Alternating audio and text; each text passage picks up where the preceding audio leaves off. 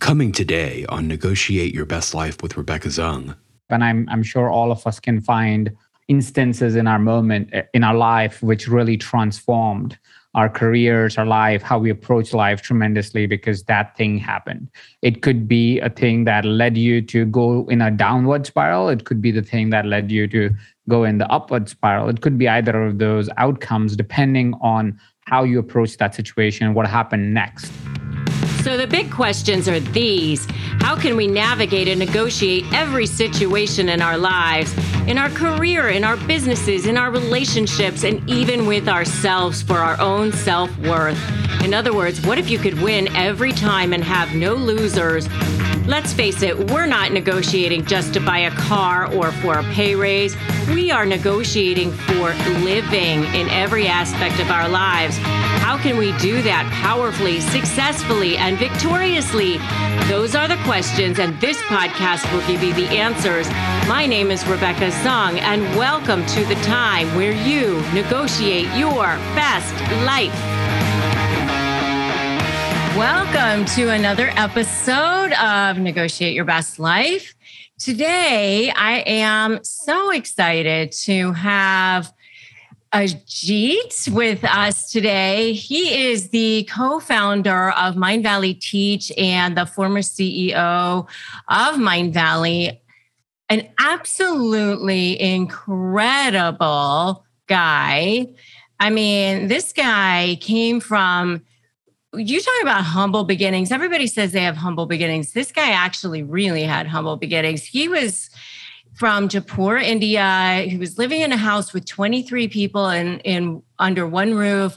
He was sleeping in a bed with his uncle and his brother, and he just decided he wanted to have a better life. He worked his way up from an intern at Mind Valley all the way to becoming the CEO of Mind Valley. And he's now moved on to all sorts of incredible projects that just feed his soul, including becoming an angel investor and the face of Zentrepreneur.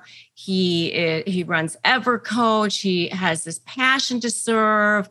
He helps online educators. He impacts literally millions of people all over the world. He's absolutely incredible. And I cannot wait to dig into this conversation. So welcome, Ajit. Thank you so much for having me, Rebecca. That's a very generous introduction. Thank you very much for doing that. Well, thank you. I mean, what an incredible story you have. Seriously. I mean, people talk about humble beginnings, but you really had humble beginnings. So you had this extended family of 23 living under one roof. Did I have that correct? You have it absolutely right. So I grew up in India, like you mentioned. I was born in Jaipur. It's a small town in a state called Rajasthan in India. It's a beautiful town to live in. But we grew up in something that's called the Old Town, which is where the houses used to be in the initial journey. And me and my extended family, which was my parents, of course, my parents' brothers, so our cousins, his cousins, all of us shared the same space. My grandfather, my grandparents, both of them were there. And my grandparents' brother and his entire family was there. So it was 23 different people living in the same house. And we really didn't have a lot of abundance of space and abundance of wealth, of course. That's why we were living in a house like that. So it was humble beginnings, you can say, yeah. Yeah. And in some ways you felt, I don't want to put words in your mouth, but I think I heard you say something about you kind of felt insignificant, like a little bit bitter about that scarcity, and you never wanted to feel that way again. Am I saying that right? You are. So the journey had, while you're growing up, and I'm sure all of us can find instances in our moment, in our life, which really transformed our careers, our life, how we approach life tremendously because that thing happened. It could be a thing that led you to go in a downward spiral. It could be the thing that led you to go in the upward spiral. It could be either of those outcomes, depending on how you approach that situation, what happened next. The situation itself is just the trigger point, and I think the outcome really is defined by what's the inference that you make out of that situation that you're in. So I was in this situation, and so I'm sure a lot of other people in India are as well. And while I was living in this scenario, one of the days my uncle was staying over, and we were sharing the bed. I got into a little argument with my brother, and my mom really cares about what people say around her about her, and so she kind of came into the room, smacked me, and said, "Go to bed," because my uncle was also there. So I cried myself to sleep that night. And as I woke up next morning, I saw that my pillow was still wet from the tears last night. Oh, and so that moment was the moment that I viscerally remember when I said, "This can't be my life. I have to do something about it." I was maybe in my my tweens, not even in my teens, and I said, "I have to do something about it." And so I started really chasing what the world would tell me is the way to get out of that situation, right? So that was, hey, get educated, get a degree, become an engineer, become a doctor. That's the way out. That's your ticket out, right? And I was studying for it. I was a decent student. I wasn't an A student. I wasn't a F student. I was maybe like a B plus student. And so I started studying for it. I was like, hey, I'm going to be an engineer. That's what I'm going to go for because that seemed like my aptitude. And as I was learning about what engineers do, I was like, I'm gonna, yes, maybe be wealthy, but I will not be happy. Because I will not just like to do that kind of day to day, like do the same work again and again and again and again, unless at one point you get to a situation where you're actually not doing the engineering work, you're doing more like the management work, but you have an engineering degree. So like that doesn't seem like something I want to do and doesn't feel like that I want to really have a career where I become an engineer, then I do a management degree and become a manager of engineers. And that was just the trend at that time. So it didn't call like to me. It's a good Asian family thing. I'm half Chinese. Yeah. So, my dad's from Shanghai. So it was doctor, engineer, those are the acceptable careers. Anything else, your family really doesn't understand what it is that you do for a living. Yeah. So you get it. You get it. You've been in that experience in your life where it's like, oh, if you don't do this, it's like, oh, what are you doing? And I decided that that's not what I want to do. Yeah. So I kind of wrote a letter to my father and said, happiness is not really part of the equation anyway. Like what happiness? Right? You need to be safe, secure. You need to have some kind of acceptance in society. That's really what matters to an Asian family. Yeah. Yeah. Yeah. What is the uncle going to say? And what's the auntie going to say? Totally. And what is it? Yeah. So all of that was on my mind as well. But I just took a different approach at that time. I wrote a letter to my father, said, I will probably be rich, but unhappy. I'd rather be happy and not be that rich. It's okay. I am comfortable with that. And he gave me an ultimatum. He said, fine, you can do what you want to do, but know that I don't have money to back you. So if tomorrow you say, hey, I want to start a business, I can't do anything about it. Like I really don't have the cash to support you beyond your education. So you're on your own. You see, you have like 3 years or whatever, you graduate. And that started me early on in my career and got me to make different decisions that, of course, have led me to today's point of us having this conversation. Yeah, absolutely. Which is really, really interesting. And so, you decide to like break out from this thing, which is kind of a scary thing. I mean, I think, also coming from an Asian family, and my other half is German, which is also pretty, traditional. Like, I always say I have no fun genes whatsoever because it's all like very, so I think it's kind of scary to break out and go, I'm going to do something totally different. And so you end up like, I'm going to be an intern at Mind Valley, which is, just the whole concept of I'm going to work on things about your mind and your passion and your happiness and the whole concept of what Mind Valley is about is really so. And the co-founder of Mind Valley is also Indian, and just that whole concept, frankly, as a person who's also Asian myself, I feel like that was such a huge breakout thing for what your culture was. I don't know. I just am so curious about that. So it's kind of funny because if you really think about it, like the Chinese culture or the Indian culture have always been very spiritual. Like that was the predominant side of our cultures. And then as society evolves, somehow we tend to forget it. And that becomes a priority only later in life. But if you inherently look at our textbooks, our culture, our religions, even the religions that are more common in that area, they're very much with the understanding of spirituality and personal growth all the time. That's the focus and attention of it. The intention is always about joy and karma and dharma and all these things that are only getting momentum now in the Western society is defaulted in our culture. So when I was growing up, again, while the primary narrative was, go get a job, get a career, all of this happiness stuff can wait later, or you'll get married and be happy, like very, very psychological, if I may, without the spiritual elements. But at the same point of time, if we were in those cultures, all of us are exposed to spirituality. I think I just got turned on to that much, much sooner than what traditionally tends to happen right now in that part of the world as well. And because I got turned on to it very early on, I was asking questions like, does this give me joy? Am I happy doing this? And I reflect that today, that was the question I was asking. At that time, if you would ask me, I wouldn't really be able to explain, and which was my situation, is that if I could be an engineer, why would I do anything else?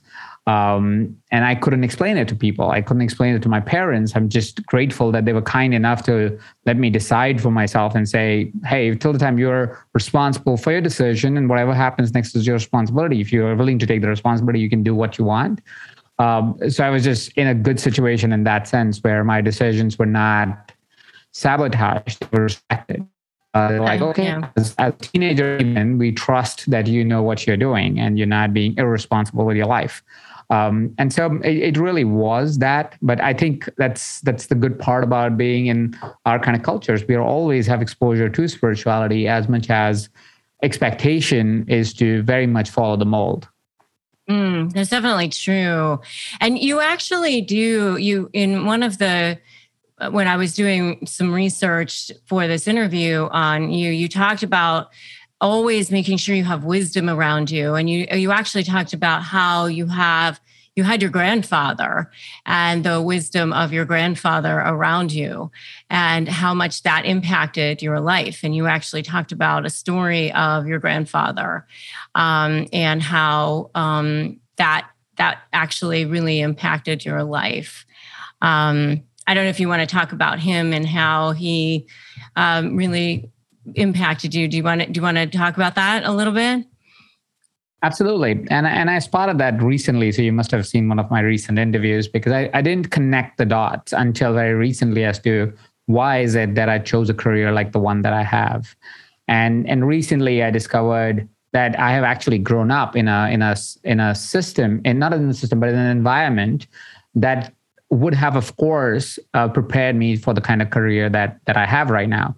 So I'm in the career of coaching, training, educating people, working with people, helping them create solutions in their lives and so on and so forth in one or another capacity, either through partnerships, through training programs, or through one-on-one coaching, right? Depending on whatever the structure is. And what I had reflected on was when I was growing up, my father was alive until I was 18, approximately 17 years old. And I had seen that year after year, month after month, I would find that my grandfather would be sitting with people around him. talking about something, and we were never really allowed to go into those rooms because we were like, there's something your grandfather is doing, don't go in the room, it's sensitive topics, right?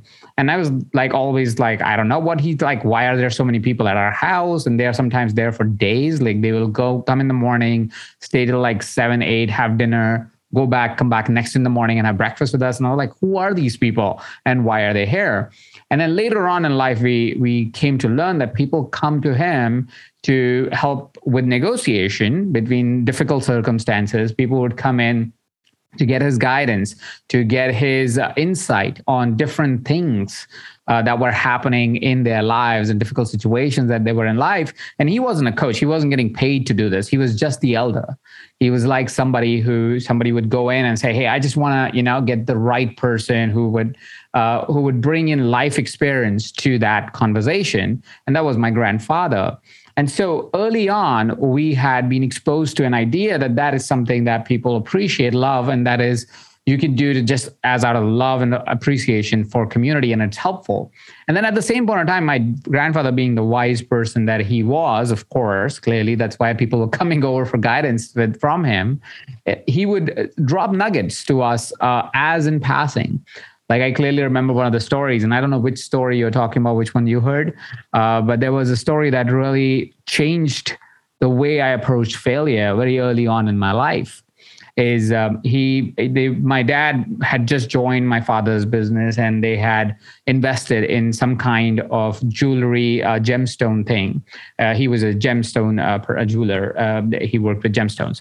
So they had invested all their savings into this project with a partner who was to go to a different country and buy some crude gemstones and bring them back to India, and then they would produce it together and make a big profit out of it.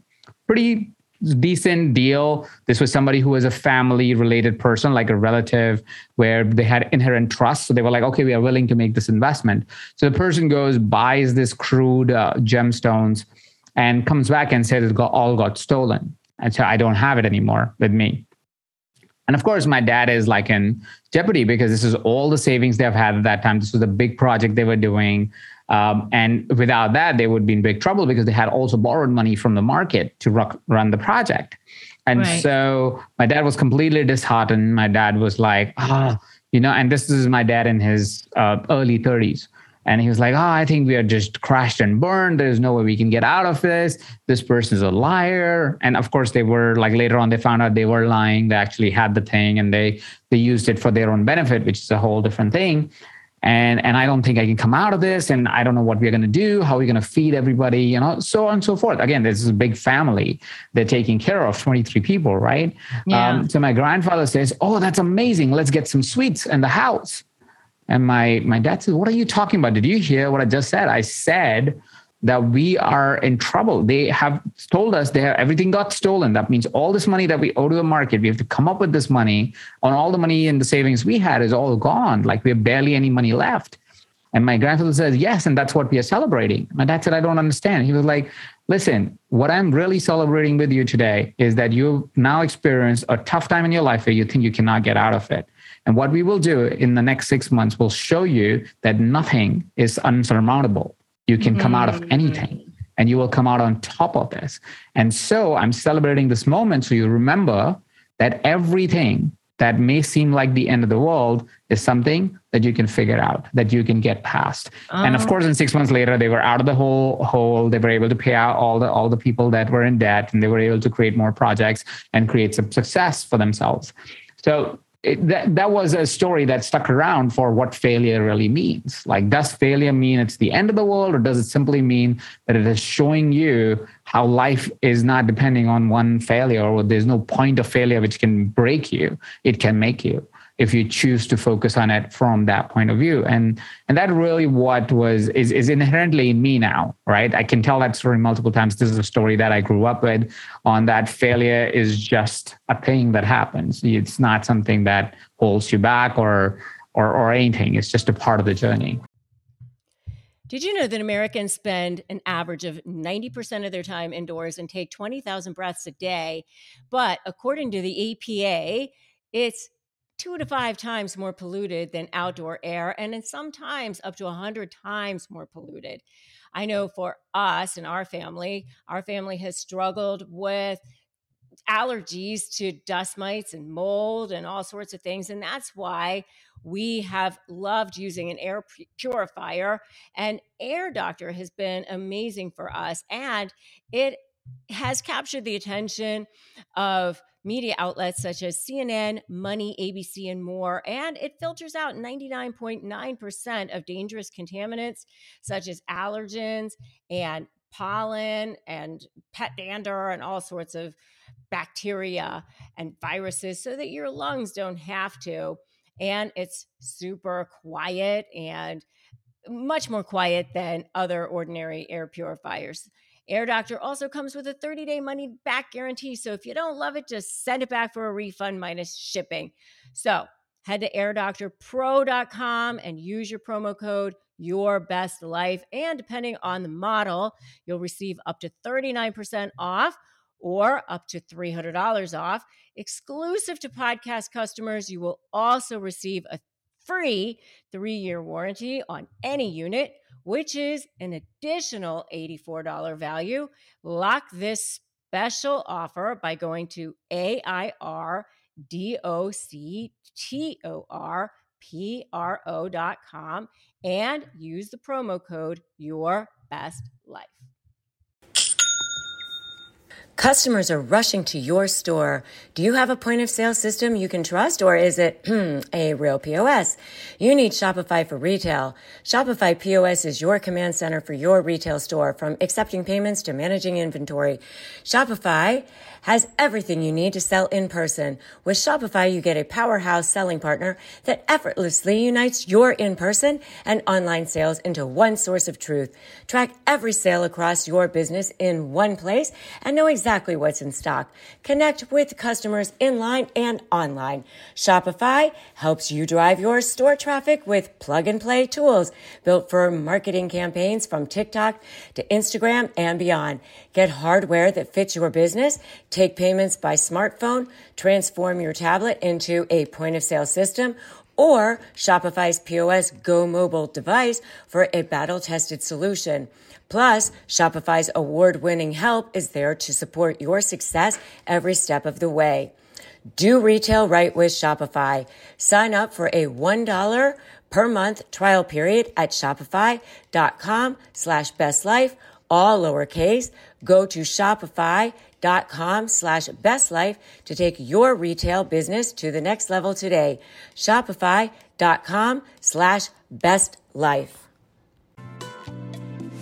Coming up, more on Negotiate Your Best Life with Rebecca Zung. The universe is a blue-collar worker. The moment you change your goal, it says, oh, that list I created of everything that needs to come together, screw that. I have to make a new list because the person has a new goal. And then you wonder why your goals don't come true. It's because we keep shifting our attention towards things that are coming up to us in that moment, instead of saying, hey, if I have decided to stay a course, if this is what I really want for my life, I'm going to keep chasing it till the time I get it. When it comes to the safety of a child in a divorce case involving alcohol abuse, there is no compromise. Take back power, strength, and truth from the narcissist in your life with documented proof of sobriety. SoberLink's alcohol monitoring system is the most convenient, reliable, and reasonable way for a parent to provide evidence that they're not drinking when a child's safety is at risk. SoberLink's real-time alerts make it easy to negotiate with any party.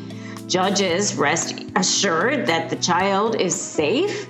Attorneys get court-admissible evidence of sobriety, and both parents have empowerment and peace of mind. I created this community to provide support for divorced moms like me, which is why I partnered with SoberLink to create the resource, Tips for Negotiating with a Narcissist. To download the guide and get $50 off your SoberLink device, visit www.soberlink.com/negotiate. Are you struggling with how to negotiate and win? Maybe you're dealing with a personality that's particularly challenging, like a narcissist or other high conflict personality, and you're feeling powerless. Make sure to download my free Win My Negotiation cheat sheet at www.winmynegotiation.com.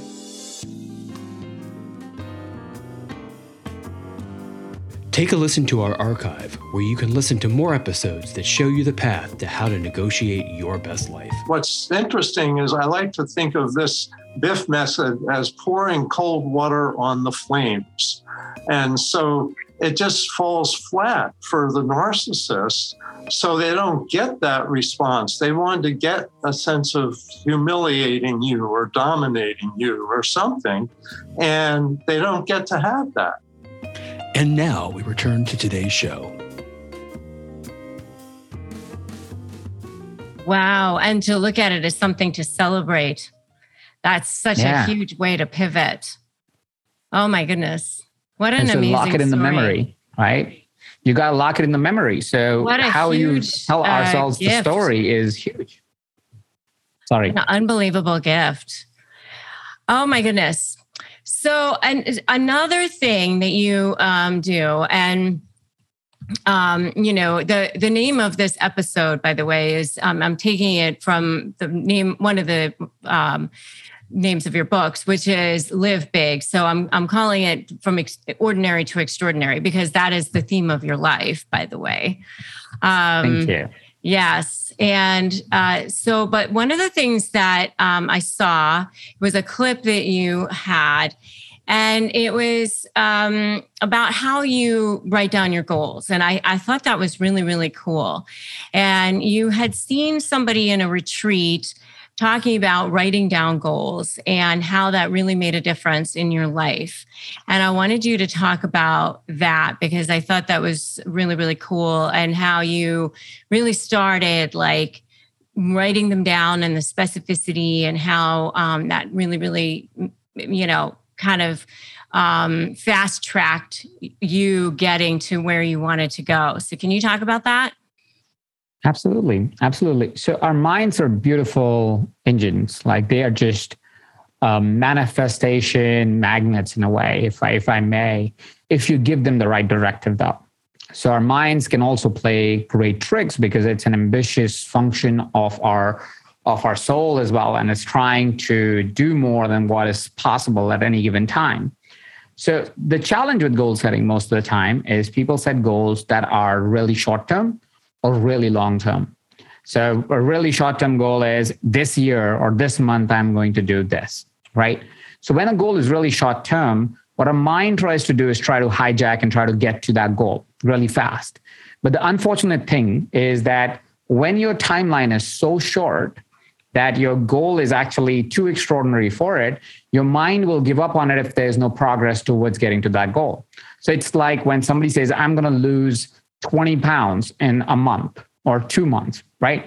While it may seem like, yes, go for the big goal, it's an impossible task from the point of where you are in your journey. And so what happens is somewhere midway or 30% to the goal, you would quit the goal. And that's why most people don't actually complete their year-long goals that they set for New Year's, right? The reason is not because you can't achieve the goal. It's because your mind just says, it's too hard, too difficult, I can't do it. Let me give up on it, or come with some other alternative idea. Or sometimes the goals are so far away, like 10-year goals or 20-year goals, that it creates this false sense of, oh, there's too much time. There's so much time. I'll figure it out. That takes away from the power of the activity towards the goal. So first thing that I learned and realized about goal setting is that goal setting needs to be in a neutral time, a time that is not too far and not too close. So something that is to the tune of 3 to 4 years is a good amount to set your goals. Why? Because it's not too short a time, so you're not feeling overwhelmed by the goal, and it's not too long a time that you feel like you have enough time to achieve it. So you have just about the right amount of time to achieve any impossible seeming goal.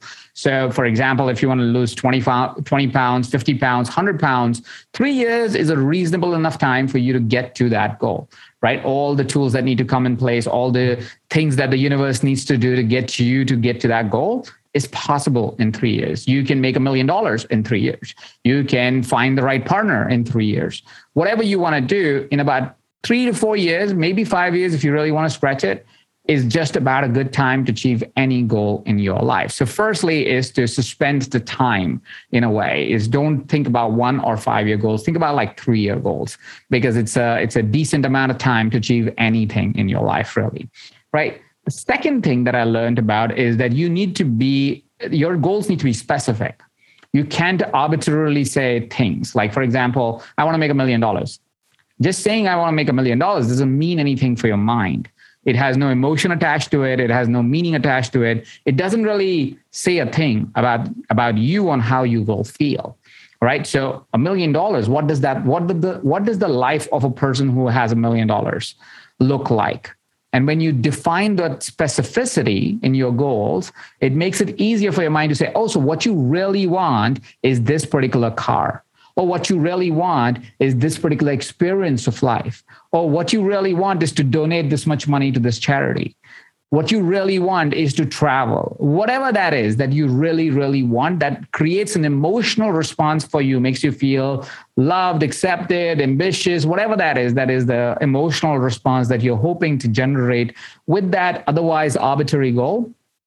It'll help you your mind will actually do something about it, because now it's associating an emotion. It's associating what it means. It's associating why are you even chasing that particular goal. And until we have that reward set up, until we know, oh, that's how I want to feel, it's very hard for you to do anything on a day-to-day basis, because it's much easier to give up, right? It's much easier to give up the diet. It's much easier to not go to the gym. It's much easier to stop working on your business and just go back to the job. It's much easier, right? Because creating a new habit, creating a new reality, especially when you're starting to create it, is the hardest thing to do.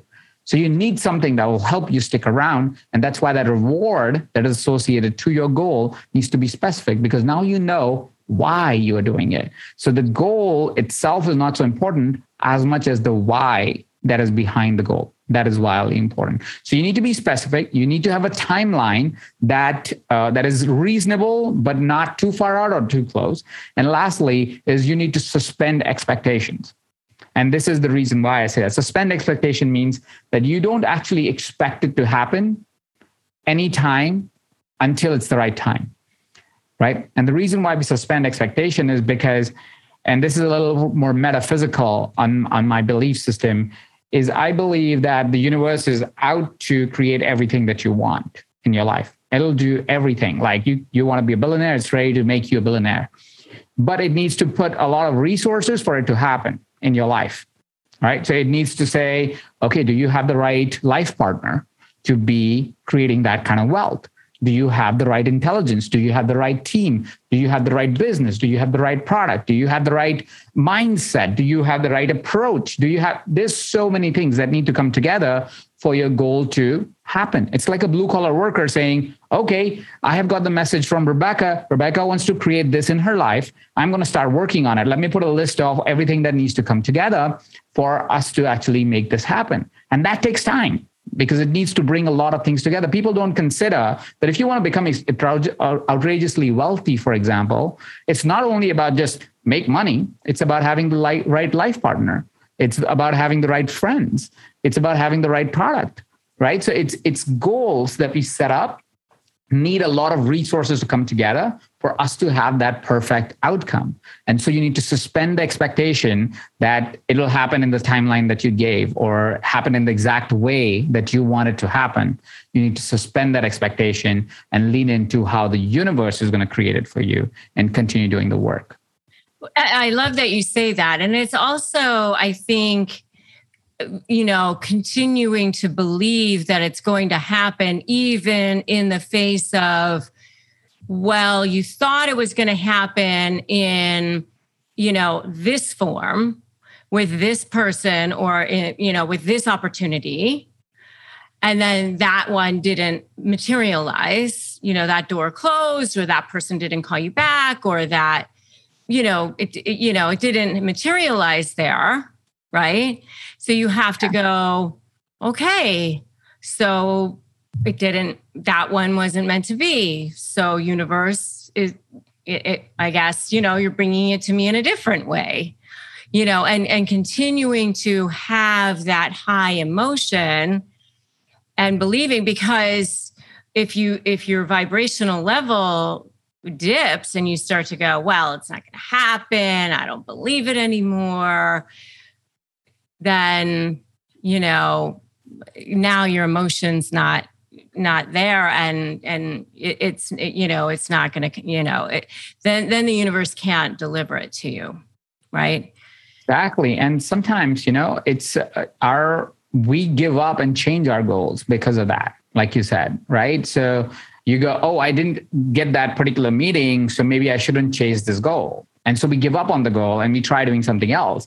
And think about the example I was getting. Universe is a blue collar worker. The moment you change your goal, it says, oh, that list I created of everything that needs to come together, screw that. I have to make a new list because the person has a new goal. And then you wonder why your goals don't come true. It's because we keep shifting our attention towards things that are coming up to us in that moment, instead of saying, hey, if I have decided to stay a course, if this is what I really want for my life, I'm going to keep chasing it till the time I get it, because you will. And it's just the design of the universe. Sometimes there's just too many things that need to come together for that goal to be achieved. It's not just about, like this one thing that will happen. I was talking to one of my co-founders, one of my companies, and yesterday while we were talking to her, we were talking about the story that she had, which is very unique on how she got published as an author and so forth. So while I was talking to her, she was like, yeah, I thought I'm going to, write this book, send a proposal to people, and somebody's going to scoop it up. So she writes a proposal. She writes like the first chapter, the whole book proposal deal that a person has to go through, sends it to 30 publishers, is totally hopeful that somebody will say yes. Everybody says no. Every single person says no, except one publisher. It says, hey, you know what? I don't want the book that you want to write, but I do need somebody to write Idiot's Guide to Ayurveda, which was the first book she ever wrote. Would you be interested in writing it? Write us something. So she says, all right, fine. You know what? I want to get published. I'm going to write a book. And she ends up writing this 300-page document, which is like a textbook because it's Idiot's Guide. So it's the Idiot's Guide to Ayurveda. She ends up writing it. And she writes it, gets it done, is about to submit it to the publisher back for approval. And as she's doing that, she attends this random event that she was just going to, where Deepak Chopra seems to be just passing by to the event. He wasn't even the speaker. He comes in, and of course, the person who was putting on the event says, "Hey, Deepak Chopra is in the house. He's going to just give like a 5-minute keynote," and he brings him on stage, and Deepak gives his whole spiel and everything, and gets off stage. And this friend of mine who's sitting in the back row is like, "Okay, I'm just going to walk up to him and say, 'Can I send you my book that I just wrote?'" Right? And who is expecting? Right? Deepak Chopra is never going to give his email address, and he's not going to give the email address and on top of it read the book. No way, right?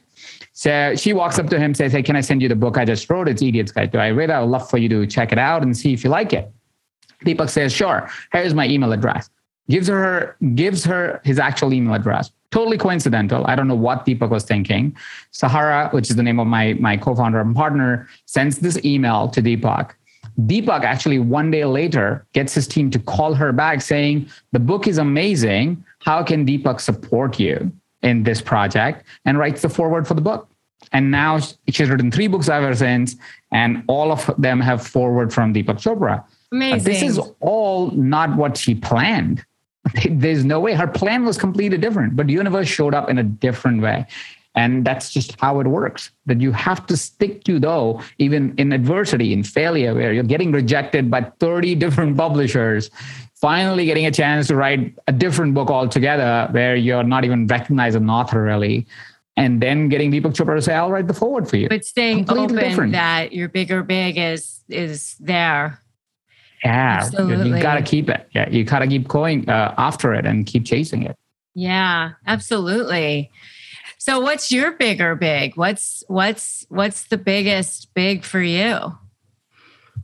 So recently, I would say, as I've had kids now, I have 2 kids, and I've realized that I want to live a life of progress. I'm not chasing a particular outcome anymore. I'm not chasing, because I have all the abundance I want. I'm trying to live a more present and amazing life on a day-to-day basis. And because of that, my goal really in life is a life of progress, a life of passion, a life that is purpose-driven, a life that involves me being able to serve humanity in the best way I can and express my love for humanity in the best way I can. And that's really my chase. I'm not trying to get to an outcome. I'm not trying to get to a goal. And I don't recommend this for everybody. It is because I have achieved all my goals that I had set out for myself in my 20s. I achieved it several years ago. And then I realized life is about just living and making sure every day is an amazing day. Do I sleep in the night and said I did meaningful work? I was excited about what I did. And I was able to serve humanity in one way or another. And if I feel that, I had a good day. And that's really what I want to do every day. That's so amazing and so incredible. Like truly the power of now. Yeah, you can say in a way, yeah, it is very much power of now. It's to say this moment is everything and I want to live the best I can. Isn't that beautiful? Where can people learn more about you? Well, it depends on what you're looking for. If you are looking for trainings that we do for coaches, you can go to evercoach.com. Or actually, might be the easiest thing to do is to follow me on Instagram as officially Ajit. And that's the place to go. All right. Absolutely. And we will drop links to everything in the show notes, including a link to your book, which is the book of coaching for extraordinary coaches. It's called, and then I have Live Big. Yeah, we have two different books here. Live Big, The Entrepreneur's Guide to Passion, Practicality, and Purpose as well. So we're going to drop links to both of those books in the show notes for anybody who's interested in purchasing those as well. And you can follow him on Instagram. And thank you so much, Ajit. This was, I feel like I could talk to you all day. So much wisdom, so much wisdom. Thank you so much. Thank you, Rebecca. Thanks for stopping by and listening to this episode of Negotiate Your Best Life. I'm Rebecca Zung. Check back next Monday for more inspirational pearls of wisdom. And if you enjoyed today's podcast, I'd love if you would give it a 5-star rating and tell me what you liked in a review on iTunes. Also, be sure to grab your winning negotiation cheat sheet at winmynegotiation.com. And remember, today is a perfect day to start negotiating your best life.